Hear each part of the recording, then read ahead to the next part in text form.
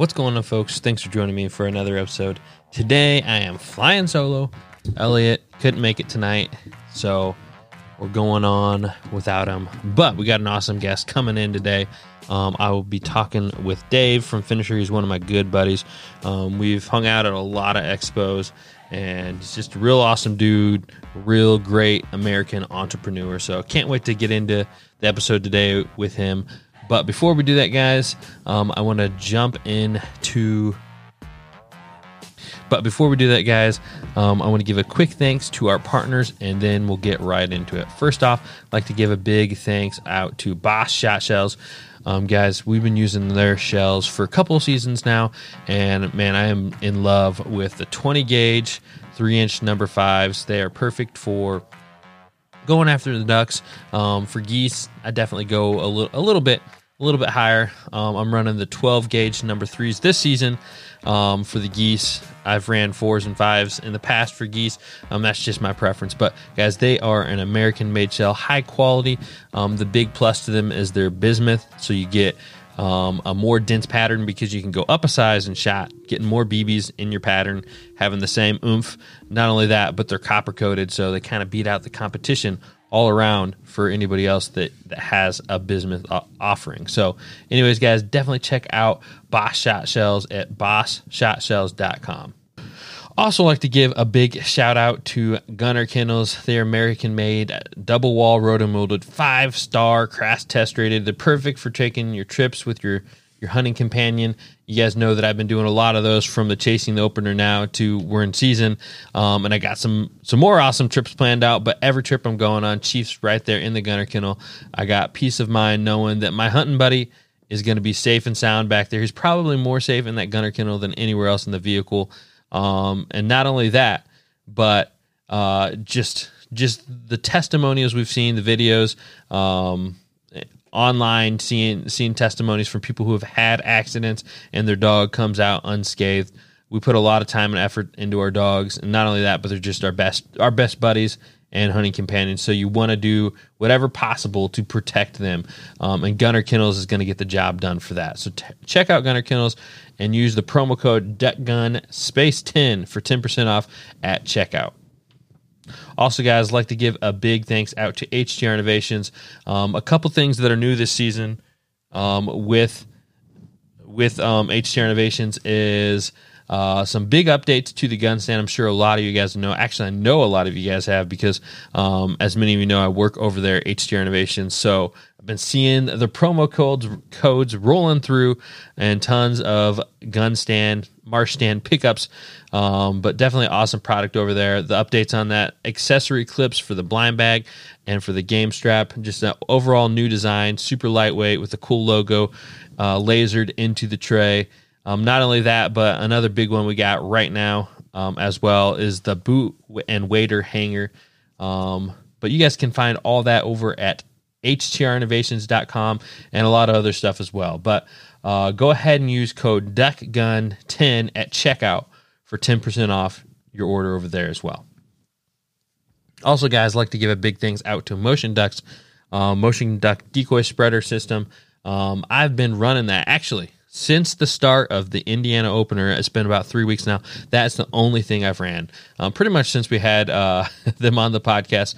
I think I've used some other motion type systems and just, the spinning wing type decoys. I feel like I've been using those as a crutch since I've started, duck hunting. And I really wanted to put the Motion Ducks to the test, and man, I've been loving it. That's the only thing I've been using. No other decoys, just the spreader. I've actually ran it up to 11, but I think my preferred right now is just run it as the ultimate with 7 ducks. So definitely check out at those. Like I said, guys, it is a Motion Duck decoy spreader. It is a jerk rig on steroids. Gives lifelike motion. The best way to really see what I'm talking about is check out videos. Elliot got videos, and I have videos up on our YouTube channel. You see the lifelike motion that Motion Ducks gives you. Also like to give a big thanks out to Bandit, Avery, and Grid Headgear. Guys, I've been using the Red Zone 2.0 waders all season. Just want to highlight how much I've enjoyed using those breathable waders. No issues with holes or snags or leaks. And it's got a nice brush guard from the waist down that's separate from the waders. And man, I've been trudging through some thick and nasty swamp stuff here in a lot of the most recent hunts, and it just amazes me how well that they're holding together. No leaks at all. I know they got a bad rap to start with, but I can tell you right now, we're not having any problems with those Red Zone 2.0s at all. So definitely check that out. Everything they got. I mean, they got decoys, hunting gear, camo, you name it, apparel. Definitely some awesome stuff over there at banded.com. Also like to give a big thanks out to Onyx. Again, guys, another product I've been loving to use this year, and they're a new partner with us this year. But I've used them in the past before that, but even more now, I've been diving into it a lot more. One, I wouldn't say hidden feature, but to me, it wasn't something that I was aware of right away, is they actually have wind direction in there. You can click on a piece of property and it'll show you the wind direction forecast. I know I've got screwed on that in the past, set up at 4 in the morning when you get in super early on a hunt, and then by the time it's shooting light at 7, the wind has changed directions on you and you're screwed. So you can check that forecast, make sure you're setting up beforehand, and get lined up the way you need it. But really the main feature for that is knowing property boundaries and, public land versus private land boundaries. And not only that, but knowing who the owner is of private property.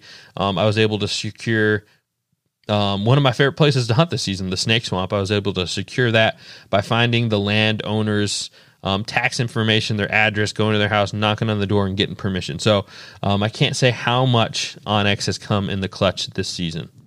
Also like to give a big thanks out to Finisher. They're our guests for tonight, and we're going to have a great podcast with them. But I wanted to give them a shout out for their product, and the main product that Dave has over there at Finisher is obviously the Finisher, and it's just a super easy product to dispatch your birds in a way that's never been easier than before. Gone are the days of wringing the neck and having issues with that, or having to do the Cajun crunch, getting diseases, or any other kind of bad things that can happen from that. Not only that, but it's just our responsibility as hunters to be good stewards of the animals that we're harvesting, taking them out in a humane, quick, decisive way. And the Finisher is definitely the tool for that. So definitely check those out as well. You can use code DuckGun15 for 15% off over there at adrenal-line.com. All right, so without further ado, let's go ahead and get Dave on the phone, and we'll jump right into it. Hey guys, I'm Jordan Fromer. I believe in hunting hard, hunting smart, and having a fun time while doing it. And shooting limits, well, that's just the icing on the cake. I revel in the journey just as much as the successes it brings. From ducks to dogs to decoys and guns, we'll be talking tactics, strategies, and what it takes to get the job done.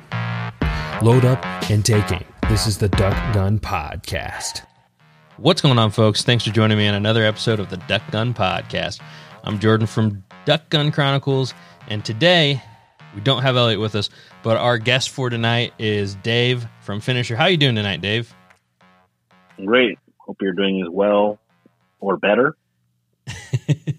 I'm doing great, man. It's waterfowl season. It's everybody's favorite time of the year, so I cannot complain at all. We do have a little bit of a warm front coming in, so I could ask for a little better weather, but doing great. So, how about you guys way over there on the West Coast, over in New Mexico? How you doing? Man, I wish I could say we are smashing ducks, but I have not been able to get out. So I have no idea how the duck migration has been here. I will say that we had our first snow a few weeks ago, maybe a week ago, which is super unusual. So maybe that helped bring some birds down. But as far as I know, I haven't seen much bragging pics in my little Facebook group. So hopefully it's not too good to where I'm going to miss it whenever I'm able to finally go out. Yeah, no, I mean, that's definitely, when I think of New Mexico, I don't think of snow. So, I mean, is that something you guys get like annually, or is snow pretty uncommon there? Honestly, we get a snow at least maybe once, twice a year. But if it is, it's usually like a dusting. If it's not a dusting, it'll snow, a pretty decent amount, but it'll be gone usually within 1-2 days. the weather here is pretty crazy. It'll be freezing temperatures one day, and the next day you're in a t-shirt. It's just kind of odd. I mean, last week was freezing, and this week you can wear shorts and t-shirts. That's just the way the weather is. I kind of like it that way. I couldn't enjoy having just straight weather as far as like snow every day. Some people love it, but I'm just not that type of guy. Kind of like New Mexico. We have like almost all seasons pretty frequently as far as like, I guess I'd just say steadily as far as like, fall, winter, spring, summer. We get a good amount of each one. So that's why I like New Mexico that much. Awesome. Yeah. For me, the only time I really care too much about the snow is during duck season. Some of my favorite hunts are definitely snow hunts, but besides that, yeah, somebody else can keep the snow. But I kind of want to circle back around and, give you another introduction. So I've known Dave for a good while now. I mean, a few years, met Dave going to expos for HTR Innovations, and we've actually shared Airbnbs for expos a few times. And man, I tell you what, just hanging out with Dave, he's a riot and is a ton of fun. And not only that, but sitting next to him at a booth, I always say this, and and he has a funny answer to it, but I always tell him he's a shark because he's a true American-made entrepreneur with his finisher business. So I've learned a lot kind of hanging out with him and seeing him, doing what he does, working as a small businessman. So too much, man. I told you, I showed you too much of my tricks to where you guys outsell me in lanyards now, and it's pretty disappointing. So I'm not going to show you any more of my stuff when I'm out on these expos. It's been working out pretty good. So it was, yes, I know, but I'm going to have to think of something else to help outsell. Well, actually, you guys will be buying my lanyards now going forward, so it'll be okay. So it's okay if you learn my tactics, I guess. There we go. So the only problem is with COVID and 2020. I mean, it's been a crazy year, and I know you've been mentioning some of that to me off air, but it's been a crazy year, and we actually haven't got to hang out, here recently because all the expos and shows they've been canceled. So definitely not an easy thing for small businesses in the waterfowl industry that depend on the show industry and all that. So, but yeah, you actually been telling me some other crazy stories. So, do you want to dive into some of those? As far as expos, we could touch on that first. COVID, like you mentioned, man, has killed so many things in my business. As you mentioned, I'm a self-made entrepreneur. I mean, I guess is there any other way of being self-made as an entrepreneur? I don't think so. So that totally didn't make any sense. So we'll just backtrack. So I'm an entrepreneur. Basically, I just try and do as best as I can with business ideas that I come up with. And, the finisher, we've been doing that for at least, I think it was like February of 2013 is when we launched. So we've been doing this a while. It's probably on your last podcast talking all about the business. So 2020 has been unique, but we would have been probably done our best year. Most other businesses that I've talked to, people have been killing it online. I mean, most people have been home. They're just shopping online. I guess it's kind of a compulsive thing to do. I'm sure everybody's been on their phone a lot more than they normally would have had there not have been COVID and everything closed down. So you would think as an online business, we would be killing it, and we typically would. And we've had a lot of bad things come up with us for 2020. It has been one for the record books as far as probably a year I do not want to ever have again. But it's been a learning experience as well, showing me different things that I need to work on as far as a business owner and bringing the best to my customers. So touching on the expos, first, all the expos have been canceled. So that's a good chunk of change for us. I tend to think everyone says that, expos are dying considering that, you have internet and a lot of people do all their shopping online, which is true.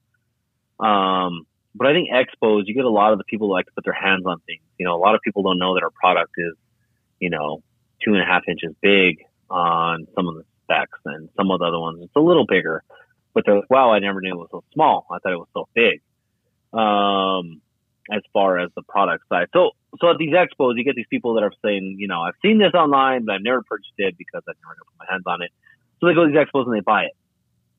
So that's just a good way for me to reach customers that would rather buy in person than online. And, it's good. I enjoy talking to customers, and I really enjoy talking to customers that think the finisher's a joke, and actually flipping them and getting them to buy the product after I educate them on the importance of why we do what we do. So it's been a bummer, man. We've been attending almost like anywhere from 10 to 15 expos throughout the country a year, from California all the way to Maryland. I mean, we go from one edge to edge of the country every single year. Gone about 3 months out of the year doing all these expos, and I do have other people that I hire along the way to do them for me. So everything we've normally done have been canceled this year. So it's caused me to be a little out of the box thinking as far as trying to get it into those customers' hands. It's been a little slow going, but we're doing it. Problem is, which leads into your other questions and all the other stuff we talked about prior to this podcast. Addition to 2020 closing expos, we've been able to attend expos, I still wouldn't have been able to provide customers with the product they needed, which I'm sure some of the customers listening now, and maybe it'll make sense to you guys now that you hear the whole story. We buy our product we buy our product about twice a year. I tend to buy it at the end of the year, like right around December. I'll put my orders in earlier than that, but I'll pay in full in January. So I don't have to worry about inventory and everything. So I told my manufacturer, and here we are, we're overseas. Yes, I know. Everyone's like, oh my gosh, overseas. You guys are overseas. Here's the deal about overseas. Yes, we get our product made overseas. However, everything done after that point is in the United States. I get my packaging in the United States. I get my artwork made in the United States. I get my painting done in the United States. We package in the United States. We ship from here. I mean, you're employing more American-made business in states than we are overseas.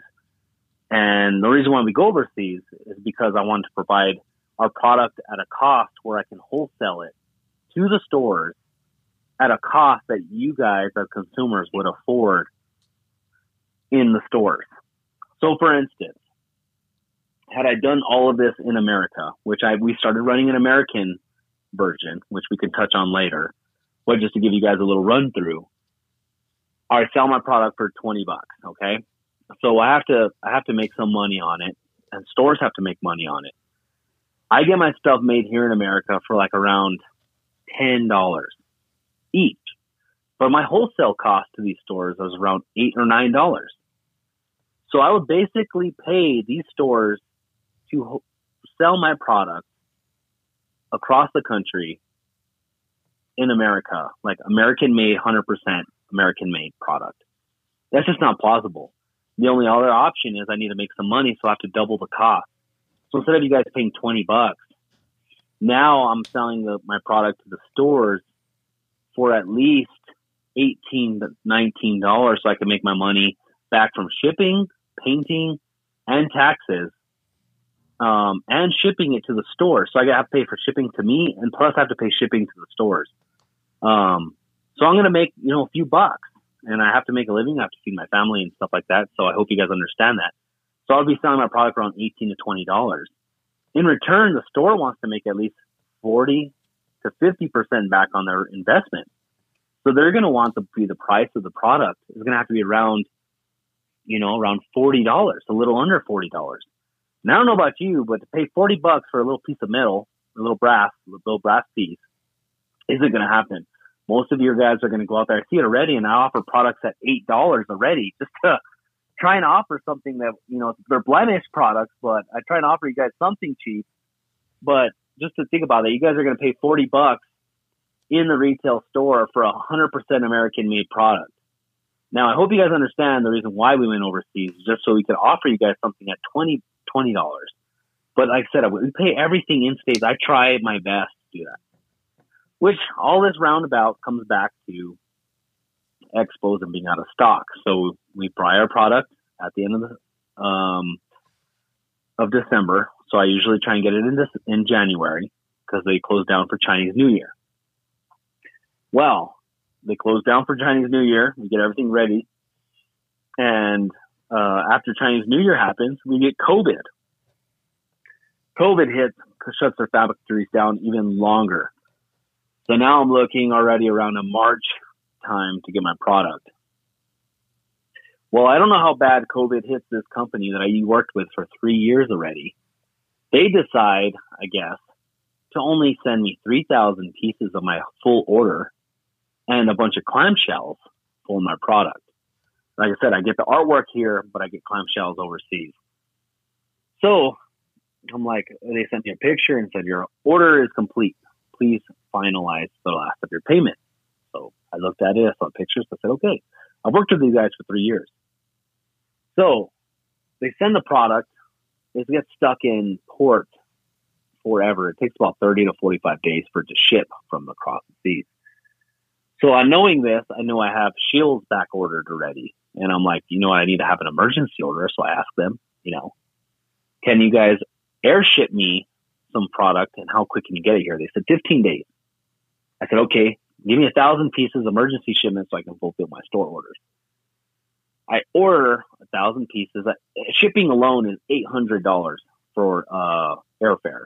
Typically overseas for the amount of product I get, it's like around $2,000. So just give yourself an idea that a little tiny amount of product to air freight was ridiculously expensive. Wow, yeah. I'm taking a cut in this already, but I'm like, you know what? It's worth it to make sure my stores are in stock, they're satisfied, and then they can still sell to the customers. So I make this air shipment in, because we're already looking at March, April, and they said they were 15 days. Well, next thing you know, 15 days comes and passes, and my stuff's still stuck in California.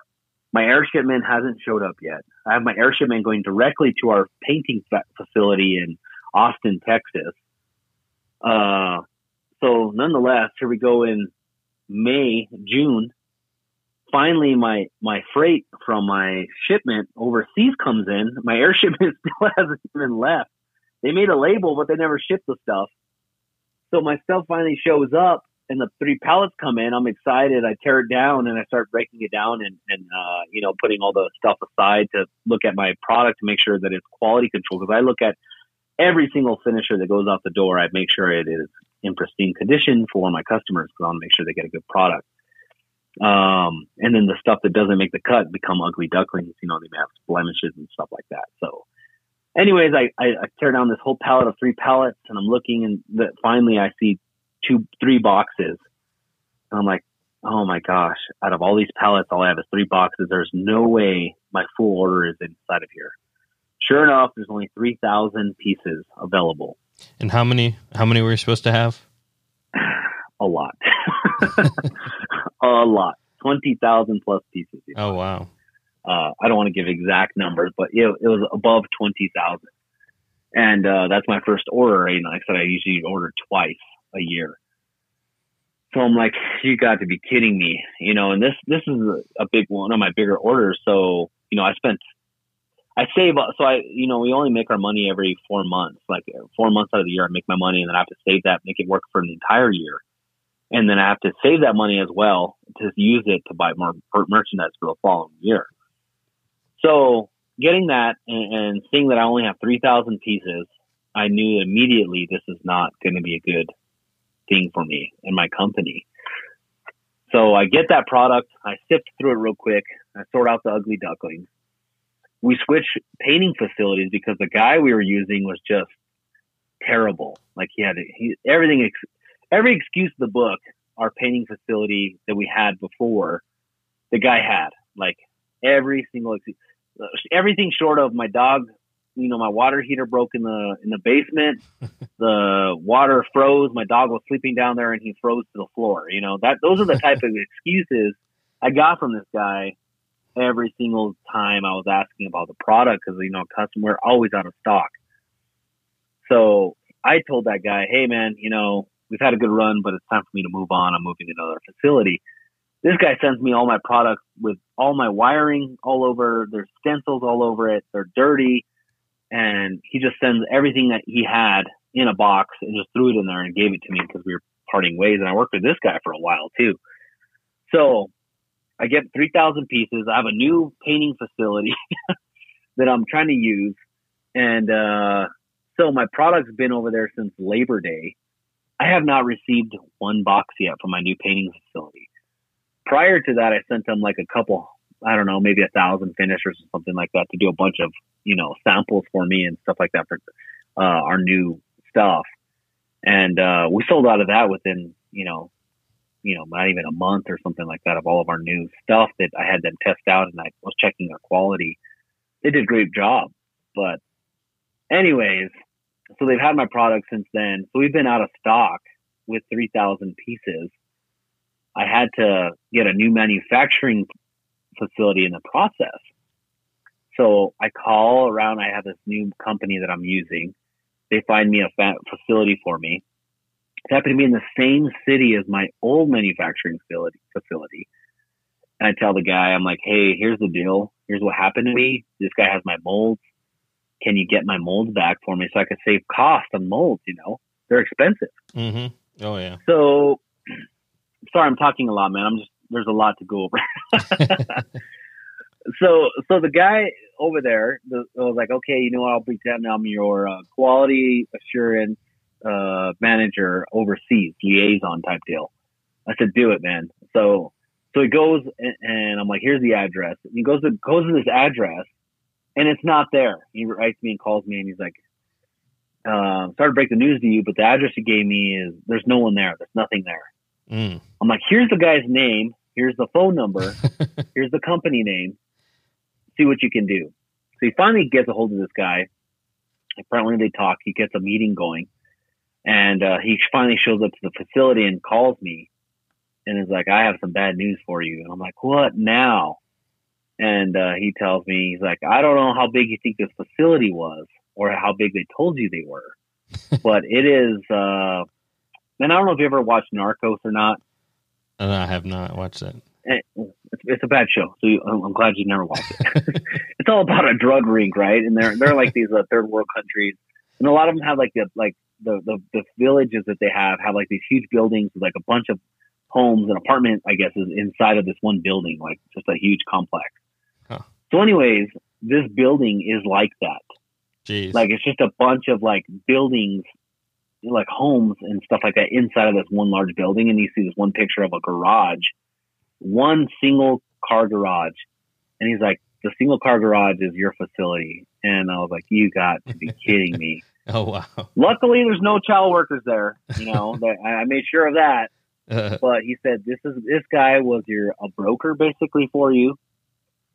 He got your quotes for you, and then he brokered out your product to another manufacturing facility.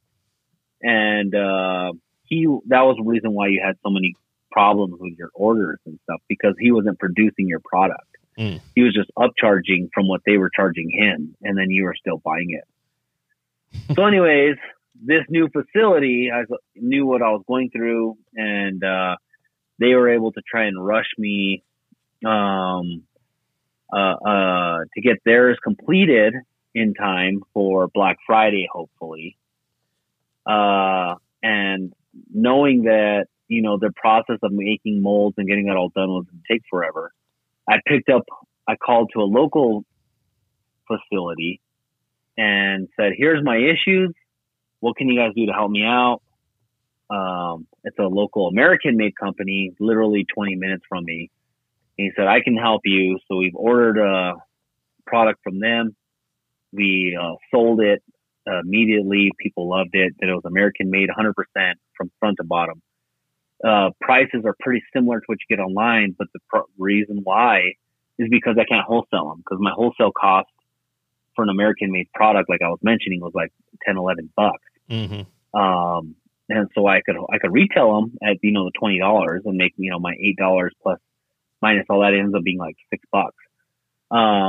But I'm able to offer that to my customers for American-made product. Problem is, it takes a guy 5 weeks to make the product. So we're already sold out, waiting for another batch to be made. And so we're sold out of that, where my new manufacturing company still hasn't provided us our new order yet. So we're still sold out even overseas. Man. And all we have left are basically feathers and ugly goslings, man. And it's been one whirlwind of a year for us. So yeah.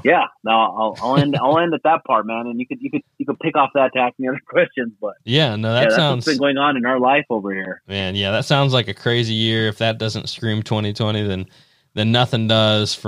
That's just some crazy issues. So, but it sounds like you've been working hard, kind of pushing through them and still making something happen, even if it's, not meeting kind of your normal year standards and all that. But geez, yeah, I'm glad, I'm glad I don't have to deal with that type of issue. Doesn't sound like a fun year for sure. No, man, it's been a challenge, but like I said, man, I mean, God's taken care of our family the entire way, no matter what has happened. We've always been able to provide food for our kids, pay all of our bills, and still save up to buy more product for our customers to hopefully get produced soon. So it's been interesting. It's been a learning year, and like I said, out of this, we've learned that we really are going to try our best to become from overseas to in states, actually locally. We're going to try and do it ourselves. So we've been looking at machines and stuff like that. And we're hopefully by 2022, or really in 2020, maybe 2021, by next year, we will be producing the finisher from start to finish ourselves, in-house, everything. Awesome. Yeah. Like I said, man, we're excited about that. You're a true entrepreneur with all that. And that's really cool to hear, and cool to hear, about how all the issues you've had and how you had to overcome it, and now being able to produce that, in-house, American made. So definitely pretty cool story on that. But let's go ahead and kind of switch gears here a little bit. I think you probably have a little better insight than most people or most businesses with all the expos you go to. But everywhere I go, everywhere I'm hunting, I see, people with finishers on their lanyards and, with a drop hanging off the side or something like that. So you see them like all over the place. But what percentage of hunters you think actually know about the finisher? Man, so according to my research, and here's my nerd coming out. Back in the heyday, we were at 1-point-something million duck hunters, and I wouldn't really call them all duck hunters because they were more coming from the Duck Dynasty era. But I think we've dwindled down to about around 700,000 from the last research I've done of real duck hunters out there. So out of the 700,000 duck hunters, man, I would say at least, I don't know, man, I'm thinking 30 to 50%. And that's a wide variety of percentages, just because, man, I think there's a lot of people out there that we see wearing that. You see it all over, but that's social media. I mean, I don't know from my research, I've never looked at 700,000. How many of those 700,000 are actually on social media? So I mean, I just don't know. So I think there's at least 50% that know about the finisher. And I'm surprised because I'll go to these expos and young to old people, you talk to them like, hey, have you guys heard of the finisher yet? And they're like, the what? And I'm like, the finisher, a bird killing tool. And they're like, no, what's that? And you educate them about it. They're like, oh, wow, I've never heard of that. And so, it's crazy to me to know that you have like this young crowd that has never heard of the finisher. And then of course you get the older crowd, which has never heard of it because, a lot of them aren't on social media. Yeah. And so that's why I like going to these shows, but it blows my mind that these younger kids, some of them still don't know about it. Or maybe they just play dumb. I just believe that they haven't heard about it. So that's why I say 30 to 50% know about the finisher. And, I mean, that's why we see it out there quite often, because I think a lot of the social media people, I would say a higher percentage of them know about it than the ones that aren't on social media. But I just don't know how much account from the 700,000 on social media, I guess is what I'm getting at. Yeah. Yeah. So I guess, yeah, you got to take into account every year you have the new hunters that join too. But, kind of along that idea, one thing I kind of wanted to mention, and Elliot and I kind of mentioned this at the beginning of the podcast from time to time, but there's definitely an importance, of being responsible for the animals we harvest. And I think, the finisher along those lines is pretty perfect, for, tackling, that product or that situation. One story I like to tell is when I first started getting hunting, or when I first started waterfowl hunting. I'd hunted other animals before that, but when I first started waterfowl hunting, one of my buddies was showing me how to ring a bird's neck, and they're like, all right, and you just hold it like this, and you just grip it, and you swing it around like this, and whoosh, the bird literally went flying, and in his hand he was holding the head. And I picked up the rest of the bird, and it was just, it was disgusting. Was it one that you wanted to mount? It wasn't, unfortunately. It's probably okay. Yeah. That would have been bad. It's like a coot. I know you like to shoot coots, man. Don't deny it. If it's brown as down, wait, that's another sport. Yeah. No, I think it was a Canada goose of all things. And he was having trouble ringing his neck. The head off a Canada goose. Oh yeah, yep. And wow. They had like the remainders. Like, I don't even know how to explain the bird's anatomy, but the remainders of it, like the skin and everything, peeled off of it, and it was disgusting. And if I can see a lot of hunters, being turned off by that. New hunters. Not only that, but that poor bird, right? Because who knows if it actually killed it at that point. So. Let's go ahead. Once you decapitate it, I think it's dead. But hey, let me tell you a quick story, okay? I got a full story. So we went elk hunting this year, right? Oh yeah. And as we were done with the morning hunt, and I ruined the morning hunt on the last day. Oh, our second to last day, I guess it was. We were heading back down from the mountain, and I was looking out my window, and like I always do, just kind of cruising back down to camp. And I look over and I see this nice 160 buck laying next to the road, the dirt road, almost probably about 30 yards from us. And I'm like, oh wow, look at that buck. And my wife's like, oh wow, that's a great buck. And then I'm looking, I'm like, where's the hunter at? And I was like, oh, let's pull over and congratulate him. But I look again and I see the deer's arm up in the fence, stuck in a fence. And I was like, oh my gosh, his arm's stuck. So immediately I'm like, okay, how in the world are we going to fix this? So I pull over and I turn off the truck and go over there, and the deer isn't like kind of giving much of a struggle at all at this point. I don't know how long I've been there. I'm guessing anywhere from 12 to 24 hours, because we've been hunting that part, pretty almost every morning. So I don't know if it got stuck after one of the mornings we were there. So that's why I'm saying 24 hours, or it got stuck there that night and just was struggling all night. But anyways, I go up. I found an extra shirt in my truck, and I'm like, you know what? I've seen a lot of these videos, and they always try and keep the animal as calm as possible. Cover its eyes so it doesn't panic and all that. So I had my wife recording it only because in case I got stuck by the animal, there was proof that we weren't, harassing the animal, or if anything happened, I just wanted to have video proof of what we were trying to do.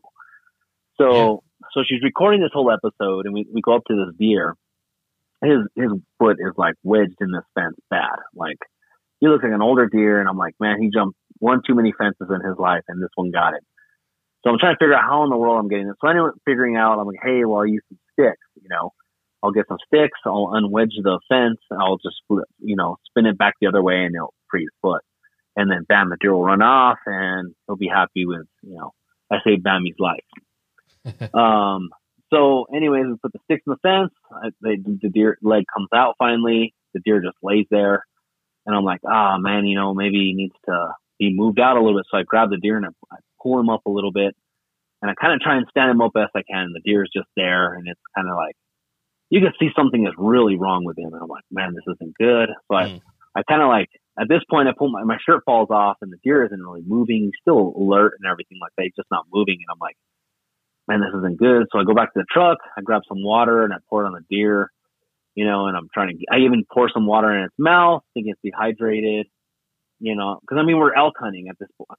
I'm not deer hunting. Even if I was deer hunting, I honestly would not have felt good even killing that deer. Like to me, it wasn't sport. You know what I mean? Mm-hmm. So, anyways, we try for a while just to get this deer up and running, and it's not. And I'm like, you know what? This isn't good. Let me call a game warden. So I go to alert area, found some service. I call him, wait him for about an hour. He shows up.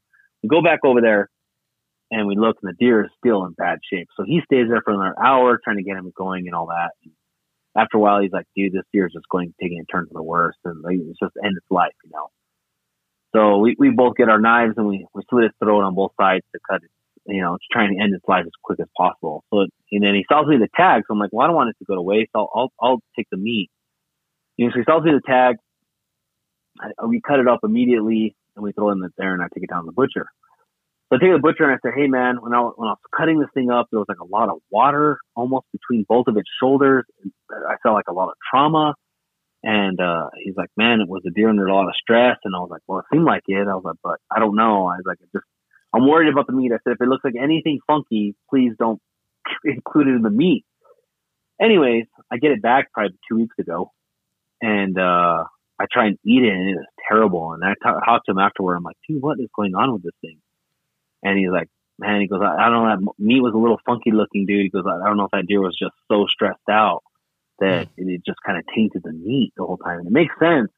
So what I'm getting at is like your situation, putting a bird under so much stress can cause a lot of problems with the meat in that sense of stressing it out before it dies, and I heard about studies about, animals being stressed and getting all those, stuff inside of the meat, like, I can't even think where you like hormones or not even hormones, man. They were talking about like, what is it where you get like adrenaline? There you go. Oh yeah. Like you put a lot of adrenaline into the meat because you heighten its senses and all that, and it's freaking out, and you're holding it in your hand, and then you're spinning it around, and you're going to bite it, and the last thing is it's just stressed out. Yeah. So they're saying that it could taint your meat like that, and I tasted it in a bigger game animal for the first time, and man, and I didn't even tell any of this to my kids. And the last deer I shot. In September, it died pretty quickly. It wasn't under too much stress. Like I shot it and it died within minutes. I made summer sausage out of it. My kids loved it. We just finished that off. So I had this guy make summer sausage out of this one. Same time of year, everything like that. Everything, it was processed quickly. My kids, I gave them slices of it, and they're like, Dad, what is wrong? This tastes weird. This is gross. And I was like, and I don't tell them anything, but man, I have a hard time swallowing it myself. It was gross. So I don't know. I'm just saying, I'm not saying the finisher is your miracle maker. I mean, obviously a perfectly placed shot is going to be the key to that, but it potentially could help the flavor of your meat. I mean, I don't know. Yeah. Cool.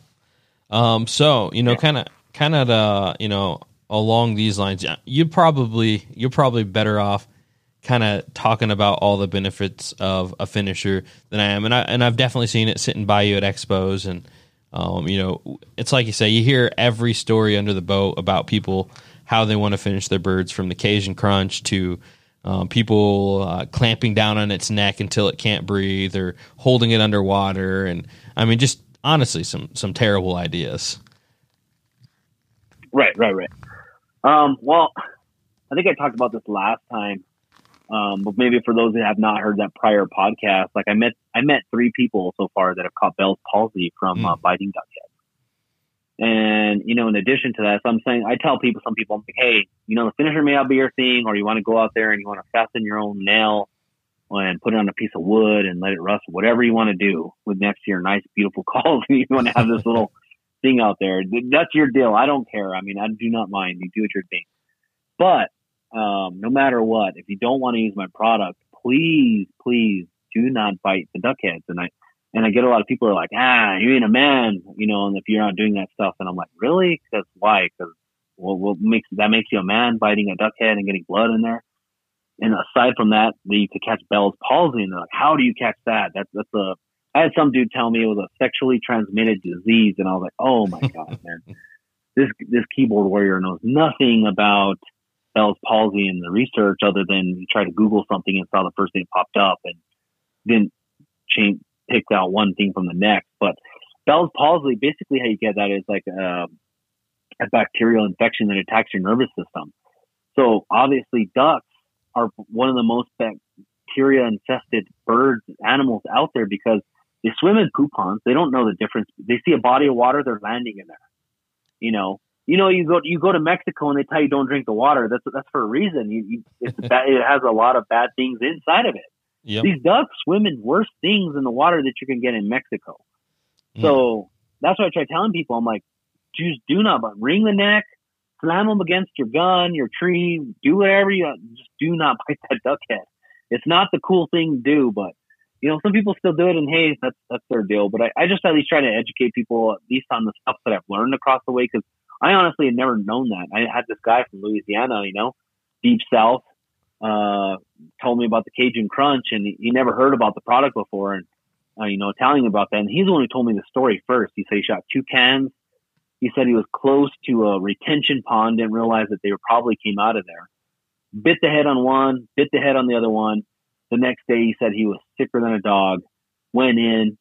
The doctor talked to him and said, hey, because his mouth, he lost functionality of the left side of his face. Jeez. And he said that he had to sleep with his face on the pillow just to close his eyelid. Otherwise it stayed open. And he said he had a drink. He had to close one side of his mouth. I mean, it was this whole ordeal. He told me all the symptoms of it. And he told me that his doctor told him it was from whenever he bit the duck head. So basically how that bacteria enters into your system is by when you bite down on anything. If you happen to scratch your gums that day from brushing your teeth, if you happen to bite into a piece of food that scratched your gum, anything like that, the bacteria enters into your bloodstream, goes into there, and it attacks the nervous system. And that's where you end up losing functionality of half your face. Sometimes, majority of it, which is the good news, not all Debbie Downers. Most people regain functionality of their whole face after a couple weeks. Man. However, I did see in some instances, if you get Bell's palsy comes back again and it didn't fully clear your system, it could be permanent. So I don't know about you. I would rather just take the higher road and use the finisher or other methods. I mean, that's your deal, but yeah. So yeah. No, you can. I can safely say that there's no way I'm gonna bite a duck's head after that horror story. And man, that would be awful.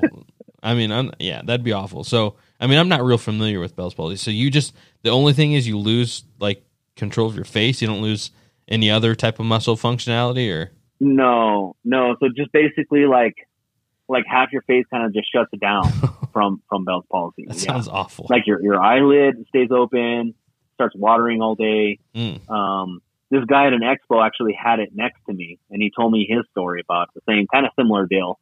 He was drinking water, and he was closing half of his mouth with his left hand, just so he can drink through his soda or whatever he was drinking.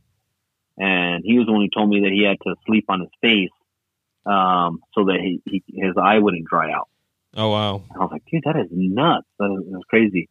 I haven't spoke with him since because they weren't back there at the same expo the following year. I don't know if they moved locations or what, but I wanted to talk to him and see how long it had been for him until he gained all of his functionality of his face. Yeah, no, that's an easy choice for me. So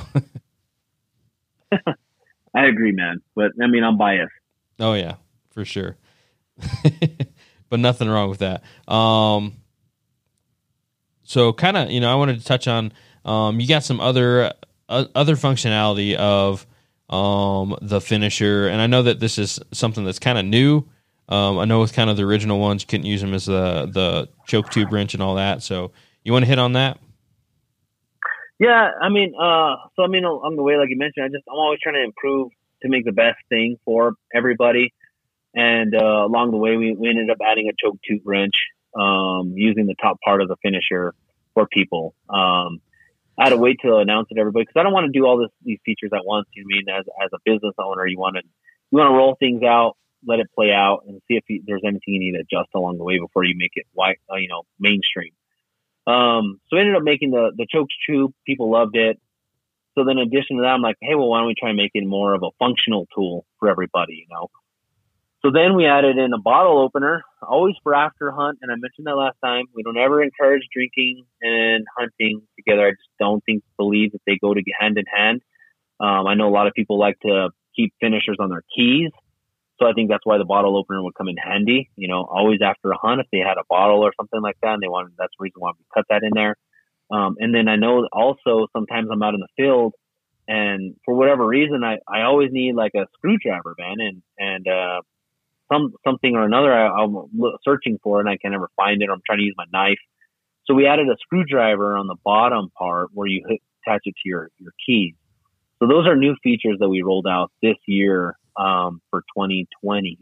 And obviously people have loved it, but we have not been able to do a full wide scale launch of it because of all the issues I mentioned earlier with that manufacturing problem. Yeah. Nice. So we're excited to roll it out on a full large scale one day. Awesome. Yeah, no. So do you got kind of a forecast, you know, with everything else? I mean, are you expecting some more smooth sailing coming, you know, in the future? Or? Man, I've learned you never count your chickens before they're hatched, because you don't know how many are going to be dead whenever you think they're supposed to, you know, hatch. And I've told people, you know, I get customers honestly all day long. I get customers, you know, I can't believe you guys are out of stock. When are you going to be back in stock? And I tell them 2 weeks. Those 2 weeks come and gone. And I'm like, it should be next week. That week is gone. And, you know, I know I wouldn't say for a fact I'm going to be in stock by Thanksgiving. I know for sure we'll have everything in stock for Christmas. Because that's when I know for sure this new manufacturing company will have their product to us. Plus, I know that our American made finishers will have that order done in time as well.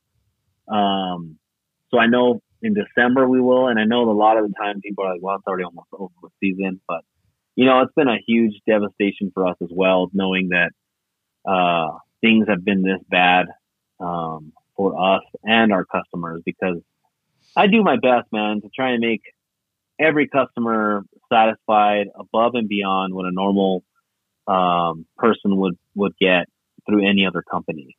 And that's my goal always, to make sure that they know we go above and beyond for them, and including being in stock with product. So like I said, that's normally why I make all my orders back in January, so I can have everything ready for the new season that comes out well before it even starts.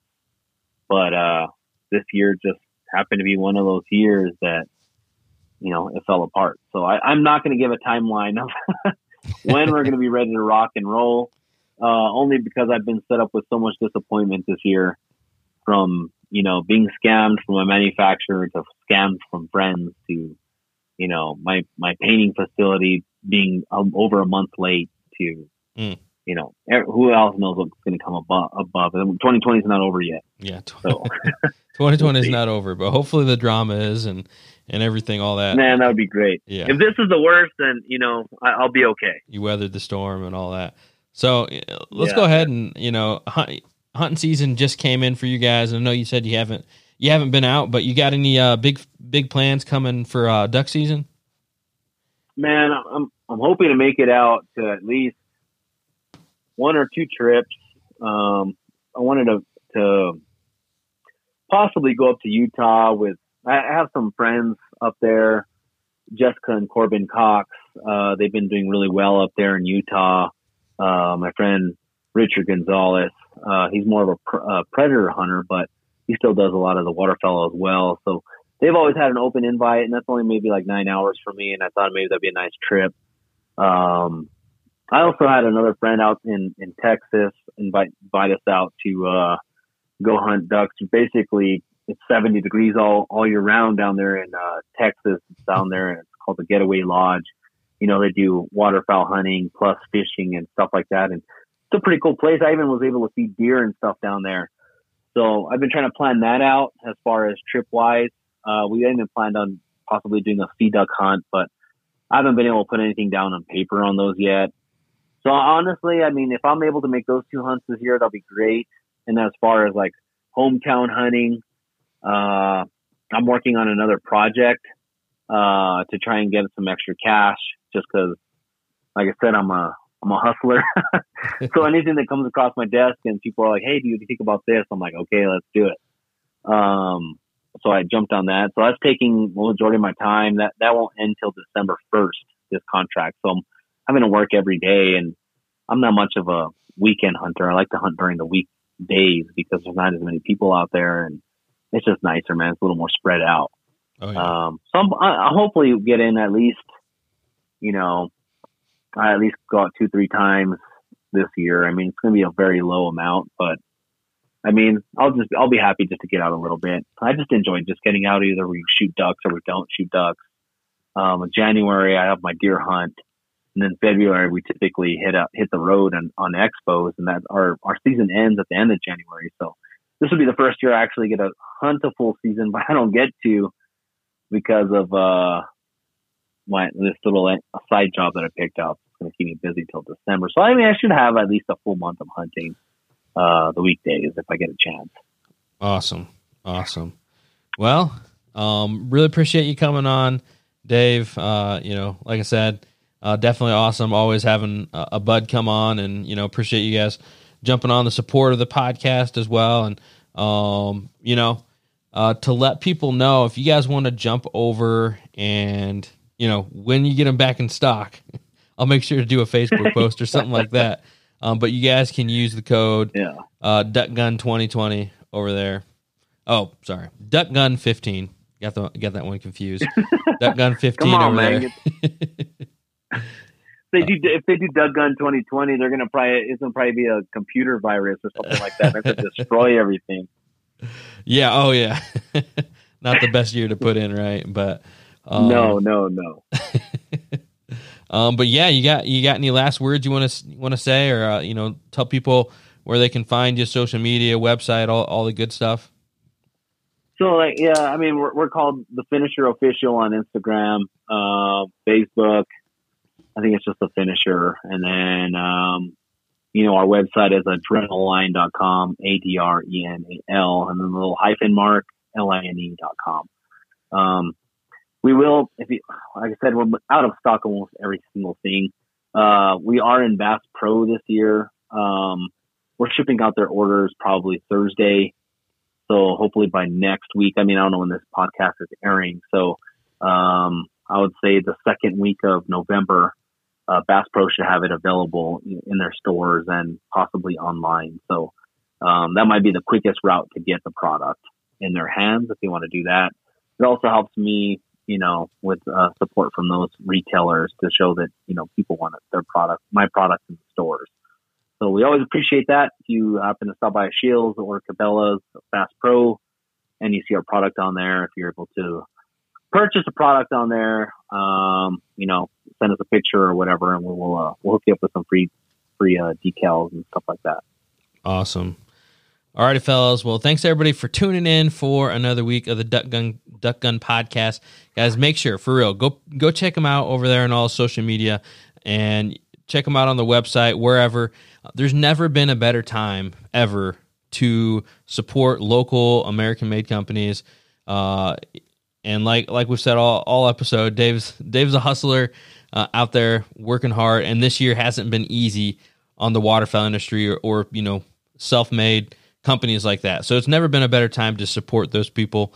So definitely check those guys out. You won't be disappointed. Anyways, guys, that's all we got for this week. I'm Jordan, Duck Gun Chronicles, Dave from Finisher, and we'll see you guys on the next one. Have a good one.